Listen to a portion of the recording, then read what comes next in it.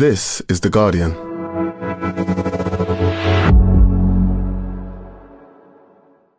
Hello, it's John Harris here. We wanted to share an episode from our sister podcast Today in Focus, which marks the life and death of Queen Elizabeth II, the longest reigning monarch in British history. She's died at the age of 96. Polly, what would you say is the story of Queen Elizabeth II? Elizabeth II is the story of nearly a century, a story of Britain's decline, losing an empire, not finding another role, uncertain world in which she is the only figure of constant stability through all of the changes, and for that reason hugely praised and admired. Queen Elizabeth II, the longest reigning monarch in British history, has died. Prince Charles is now king. Coming to the throne at the age of 25, the Queen steered the monarchy through decades of turbulent change, appointing prime ministers from Winston Churchill to, a few days ago, Liz Truss. And The Guardian's Polly Toynbee has witnessed it all. As the nation mourns and leaders worldwide pay their respects, we consider an extraordinary life. From The Guardian, I'm Nosheen Iqbal. Today in Focus, with the Queen's passing, what's next for the monarchy and for Britain?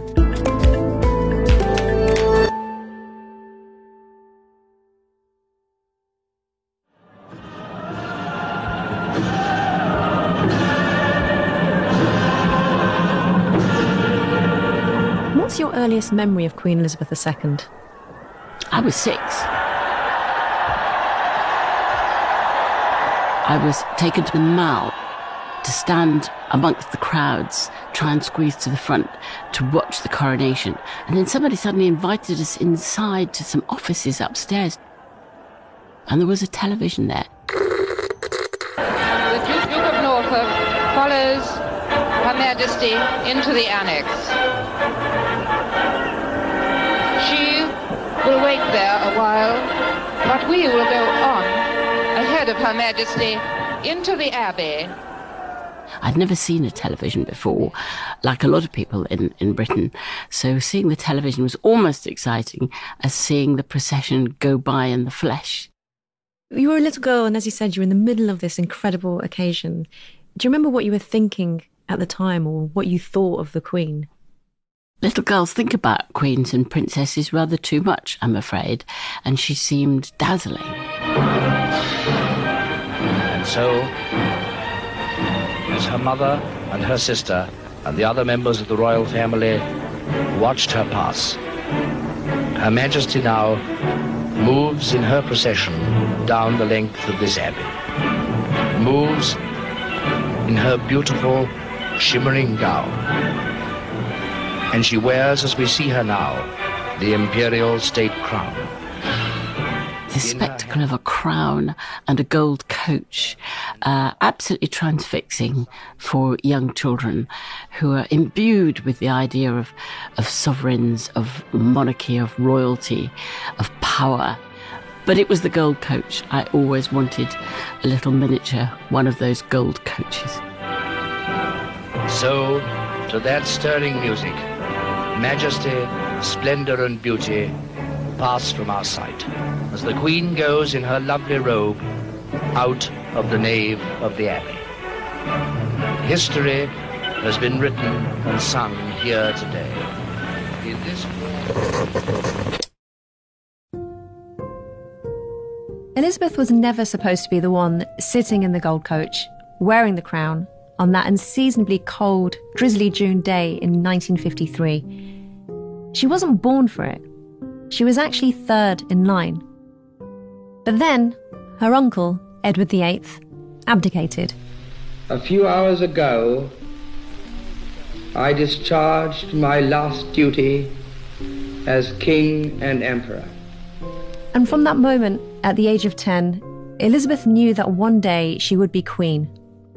For the obedient, sensible princess who neatly lined up her toy ponies outside the nursery door each night, and who was being homeschooled for an aristocratic life as a minor royal. It was a dramatic turn of events. But, nevertheless, that's when her duty began. As she grew up, the emphasis was on service and duty. For example, she underwent the training of a sea ranger. Watch! Shut! Watch is proved ready for inspection. Take a breath. By the age of 14, she was speaking directly to her future subjects over crackly wartime radio broadcasts. When peace comes, remember, it will be for us, the children of today, to make the world of tomorrow a better and happier place. My sister is by my side, and we are both going to say good night to you. Come on, Margaret. Good night, children. Good night, and good luck to you all. At 21, she married Prince Philip. Newspapers find their boldest headlines as outside the palace, all-night crowds are rewarded by the bulletin announcing that Her Royal Highness and her son are both doing well. And soon after, they had Charles, the first of their 4 children.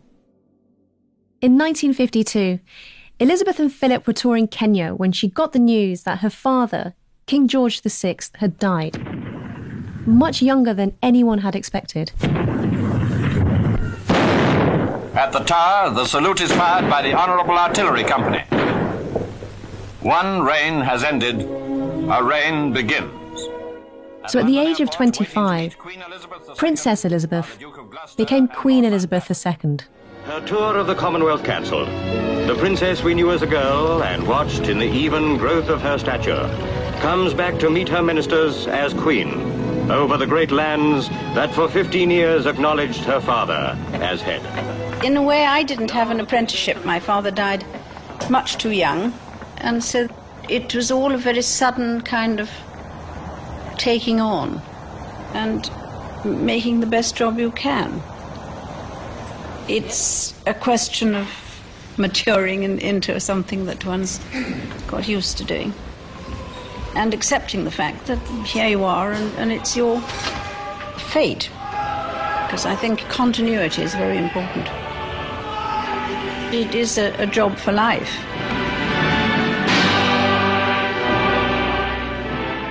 Elizabeth II was now the head of the monarchy, an institution which, at that time, was still at the centre of British life. She was adored. A third of her subjects believed her to have been chosen directly by God. And Britain itself was still presiding over a vast global empire. But not for long. At the moment of the Queen's coronation, the monarchy was the focal point for a country that still really saw itself as an empire. And the first thing she did was to let the colonies go. There was no alternative. Attending independence celebrations as one after another peeled away.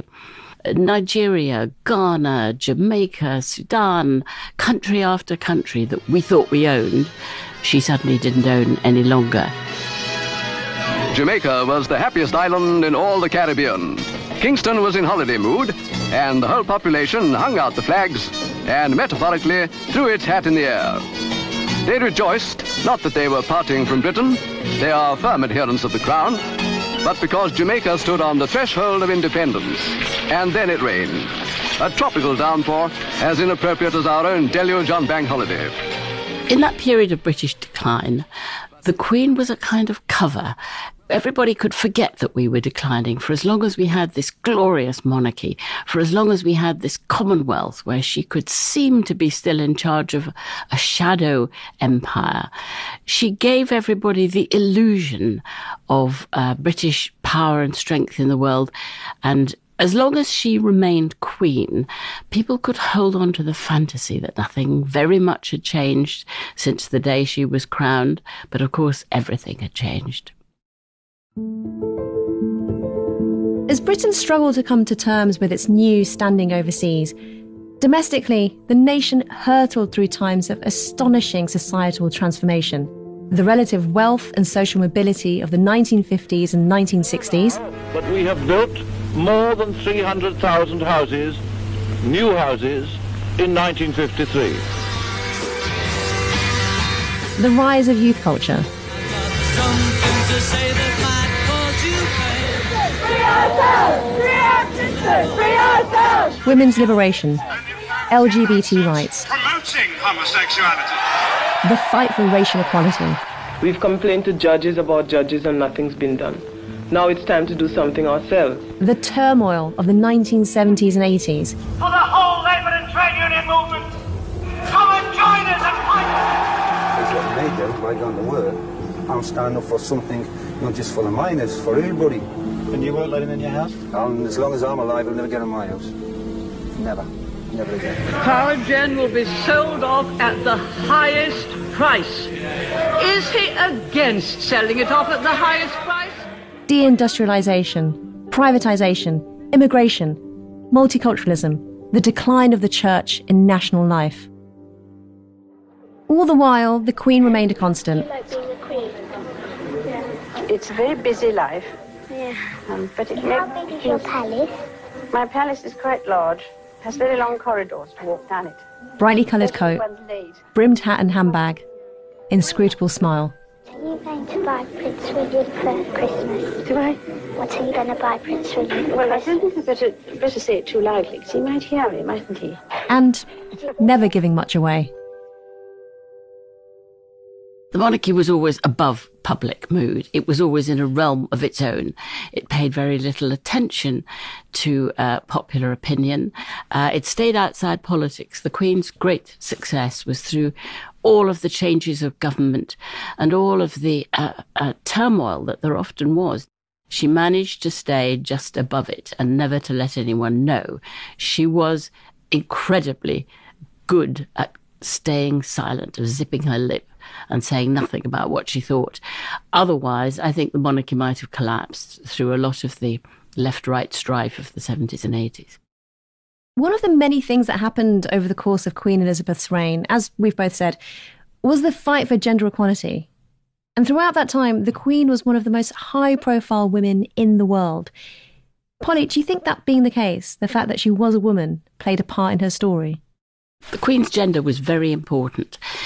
When she came to the throne, it allowed the fantasy that this was Elizabeth II, who was going to reprise the era of greatness of Elizabeth I, which was, of course, when the empire began to be set up and Britain's trading piratical behaviour around the world was part of our national myth. So the new Elizabethan era was a great trope at the time of her coronation. And I think the fact that she was a woman meant that people could somehow accept that she was not political, because in those days, women were not supposed to talk about politics much. And the idea that she was a wife and a mother and a woman, I think helped to keep the monarchy out of politics. And as well as being head of state, the Queen was also the head of her own family. And another thing we did see change over time was this diminishing sense of deference towards the monarchy.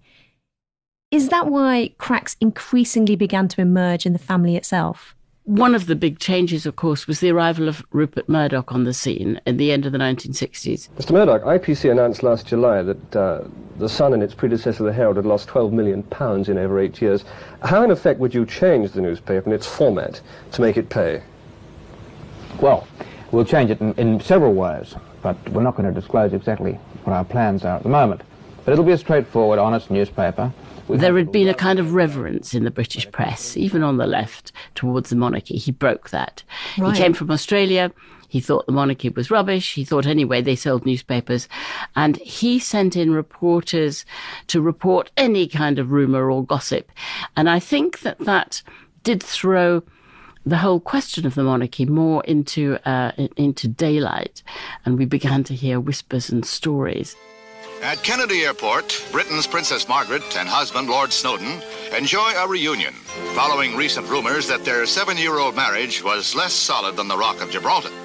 His photography assignments in Japan and New York have kept them apart. One of the most fascinating aspects of the monarchy, and of course one of the most modern aspects of the monarchy, is that nearly all our children have got divorced. Sister got divorced at a time when divorce was not that common. I mean, they were to some extent ahead of the game. The idea that the monarchy was a stable institution has certainly not been true of her own family. And yet somehow she managed to rise above it and to look as if she didn't mind too much. I mean, sometimes she looked as if she was sucking lemons, but she put up with her children's quite chaotic married and divorcing lives. That was modernising, because I think for a lot of families in the country went through the same thing. Parents who didn't support divorce found their children divorcing, or indeed living together not married. So that to some extent the royal family has represented the social turmoil and change and progress in some ways, new freedoms that the rest of the country enjoys. The Queen may have managed to rise above it most of the time, but very occasionally she did reveal herself to be really struggling. No more so than in 1992, her annus horribilis, as she called it. Margaret divorced, and Charles and Andrew announced the end of their marriages too. With permission, Madam Speaker, I wish to inform the House that Buckingham Palace are at this moment issuing the following statement. It reads as follows. It is announced from Buckingham Palace that, with regret, the Prince and Princess of Wales have decided to separate. This decision has been reached amicably, and they will both continue to participate fully in the upbringing of their children. Deference by this point had disappeared. Newspapers were printing stories about the Queen's private wealth and questioning whether misbehaving royals deserved their taxpayer funding. And then the Queen had to watch, standing in the rain, crying, as part of Windsor Castle burned down. She gave a speech at the end of that year, appealing for understanding that was, for her, remarkably candid. 1992 is not a year on which I shall look back with undiluted pleasure. I sometimes wonder how future generations will judge the events of this tumultuous year. I dare say that history will take a slightly more moderate view than that of some contemporary commentators. But days later, John Major announced that the monarchy would be reformed, the Queen would pay income tax, and members of the extended royal family would no longer receive public funding. It was a dramatic low point, the mark of an irreversible shift in the relationship between subjects and sovereign. Then, 5 years later, things got lower still. Normal programming has been suspended. And we now join Martin Lewis in the news studio. This is BBC Television from London. Diana, Princess of Wales, has died after a car crash in Paris. The French government announced her death just before 5 o'clock this morning. Buckingham Palace confirmed the news shortly afterwards. Normal programmes have been suspended while we bring you the latest developments throughout the morning. After the shocking news of Diana's death, the Queen found herself caught in a rare moment of public unpopularity. The one time she got it badly wrong was after the death of Diana. The royal family utterly misunderstood the powerful emotions people felt in the country and powerful anger against the royal family that they felt had turned against Diana, had turned her out, had made her life impossible. And they fell silent. They did the wrong thing. It took Tony Blair to step forward, tell them what to do. That was a very important moment because I don't think any British Prime Minister at that point wanted to see the monarchy fall over. They didn't know what would replace it, what would happen next, what it would lead to. And he stabilised it by forcing them to face up to this emotional moment. And so, as you say, after a lot of pressure, not just from politicians, but also from the press, The Sun's headline was, "Show us that you care." The Queen did eventually give a televised address to the nation the day before Diana's funeral. What I say to you now, as your Queen and as a grandmother, I say from my heart. First, I want to pay tribute to Diana myself. She was an exceptional and gifted human being.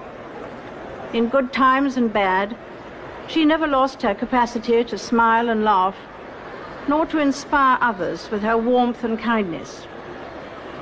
I admired and respected her for her energy and commitment to others, and especially for her devotion to her 2 boys. Do you think we can learn anything about her from the way all of that unfolded? We never knew the Queen, of course we didn't. We had to rely on fantasists of The Crown or Majesty magazine or The Sun, rumour and gossip. Each of us could think our own thoughts about what sort of person she was. She was a cipher for anybody's emotions, for anybody's wish, for anybody's idea of what a monarch should be. Keeping quiet was her great strength. The myth is that she was quite chilly, that she was a cold mother, that she was not warm, and that she froze out Diana, that she froze out everybody, that she lived in an isolated zone where being monarch was really the whole of her life. We don't know if that's true. We have no idea. But it was quite useful in a way, this idea, rather like Elizabeth I, of a figurehead, more than she was a human, was perhaps necessary. Diana's death was perhaps the most devastating moment in the recent history of the monarchy, but it was by no means the last time the Queen would have to deal with family crises.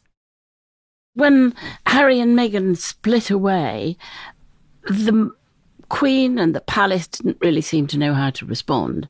A little over an hour ago, a statement was released on behalf of the Queen. It was very light on detail. It said, "The whole family is saddened to learn the full extent of how challenging the last few years have been for Harry and Meghan. The issues raised, particularly that of race, are concerning. While some recollections may vary, they are taken very seriously and will be addressed by the family privately. Harry, Meghan and Archie will always be much loved family members." But worst of all, we're told, we don't know if it was true, that her favourite son was Andrew. And Andrew has been the disaster in the family all the way through. An American woman has filed a civil lawsuit in New York accusing Prince Andrew of sexual abuse. In a statement, Virginia Giuffre claims she was trafficked to the prince by the convicted paedophile Jeffrey Epstein when she was 17. The Duke of York has consistently denied the allegations. And there is the Queen, still in his company, not casting him out of the family. That's very damaging for the monarchy, and I think a serious misstep. Maybe it's a true emotion, where her love for her son overcomes her caution about the dignity of the monarchy.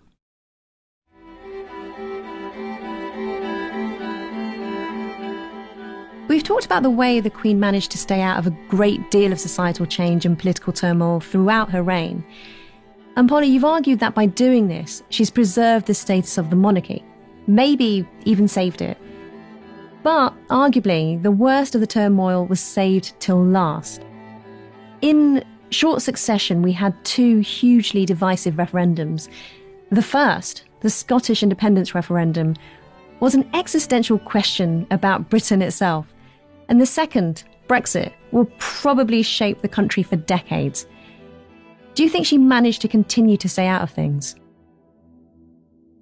The mystery of the monarchy depends on never knowing what they think about the political events of the day. In Scotland, we got a little hint when David Cameron let loose that the Queen had purred when she heard the result, that Scotland was not, for the time being, going to become independent. And one can believe that, because the royal family have always passionately loved Balmoral and Scottishness. And I think Scotland going in her lifetime would have been a heartbreak for her. And the great drama of the Brexit referendum, we were never allowed to know what she thought. The Sun on its front page claimed that the Queen backs Brexit. Nobody really knew. Of course, the Sun was rapidly Brexit, and they would want to claim her. And the Queen was in no position to confirm or deny it.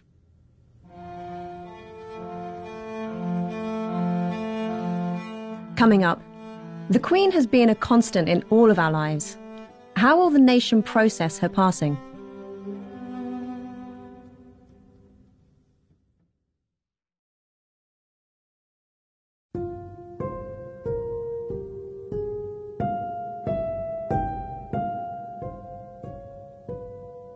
Polly, you've set out a portrait of a queen who was the head of two different institutions, the British state and the royal family.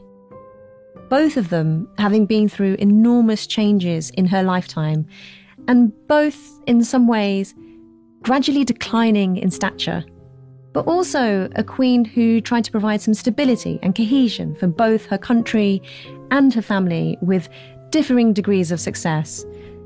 So I just wanted to ask you, one at a time, how you think the death of the Queen might affect those two different institutions, beginning first with the monarchy. The support for the monarchy is certainly much, much weaker than it used to be. Only about 58% think that the monarchy is very important for the country. But there's no great move to change. We're not a country that goes in for change. If we can't even get rid of the House of Lords, the idea that anybody will seriously question the monarchy seems still very remote. It may be that King Charles will be less popular than she was. There were polls saying people would rather Prince William had taken over directly. But of course, the moment you open that door, the moment you allow people to say they can choose who's going to be monarch, well, why would you have a monarchy at all? And what about the country itself? Where does that go now? The Queen came to power with many, many colonies, and then they fell away from her within her first decades on the throne. After the war, increasingly it became clear that we were a very minor player within the shadow of the Americans. She represented that change to some extent. But I think she also, her existence meant the country never had to come to terms with quite how much had changed in that time. I think her passing might be a moment for reconsidering who we are, what we represent. There's no doubt that the Queen herself personally was hugely admired around the world. Just the fact that she was ancient and dignified gave Britain a certain status that it may not have now she's gone.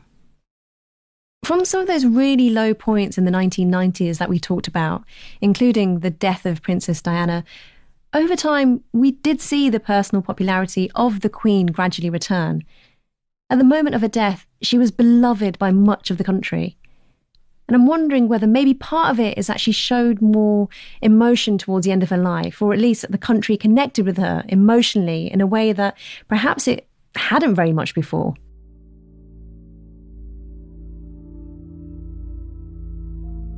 Something that sticks in my mind is that really sad picture of her sitting in the church, alone because of COVID, mourning the death of her lifelong husband, Prince Philip. Life, unto his divine mercy, the late most high, mighty and illustrious Prince, Philip, Duke of Edinburgh, Earl of Merioneth and Baron Greenwich.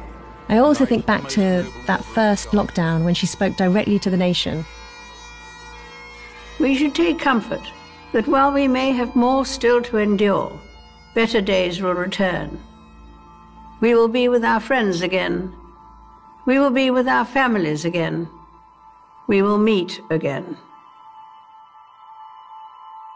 We've talked about what her passing means for the monarchy and for Britain as a country. But what do you think it means to people on an emotional level? The Queen represents a very, very long era for almost everybody in this country. We measure out our lives by the birth of her children, maybe the divorces of her children, her arrival of grandchildren. Events in the royal family seem to reflect people's personal lives. Events in the country, which the Queen represents, seem to be markers, not just changes of government, but the major historic events of our time. The Queen was always there. I think with her passing, there really is a sense that a lot of people will have lost their connection with the history of their lifetime. It's a monumental moment. It's a passing of an era. We'll see outpourings of grief, but it won't just be grief for the passing of the Queen, but grief for all of us, the passing of time, the things we remember. It's a national grief that goes far beyond one person, but all of us remembering all of our lives.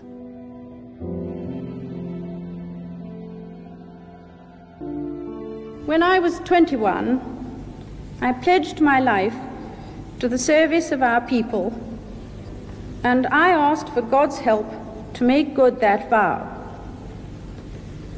Although that vow was made in my salad days when I was green in judgment, I do not regret nor retract one word of it.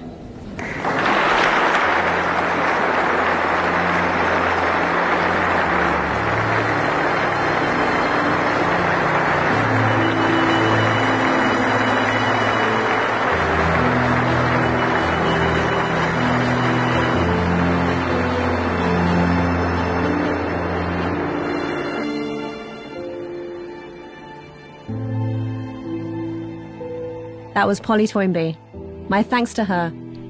You can read extensive coverage of the death of the Queen and what it means at theguardian.com. That's it for today. This episode was produced by Joshua Kelly. Sound design is by Axel Kakoutié. The executive producer was Phil Maynard. We'll be back on Monday.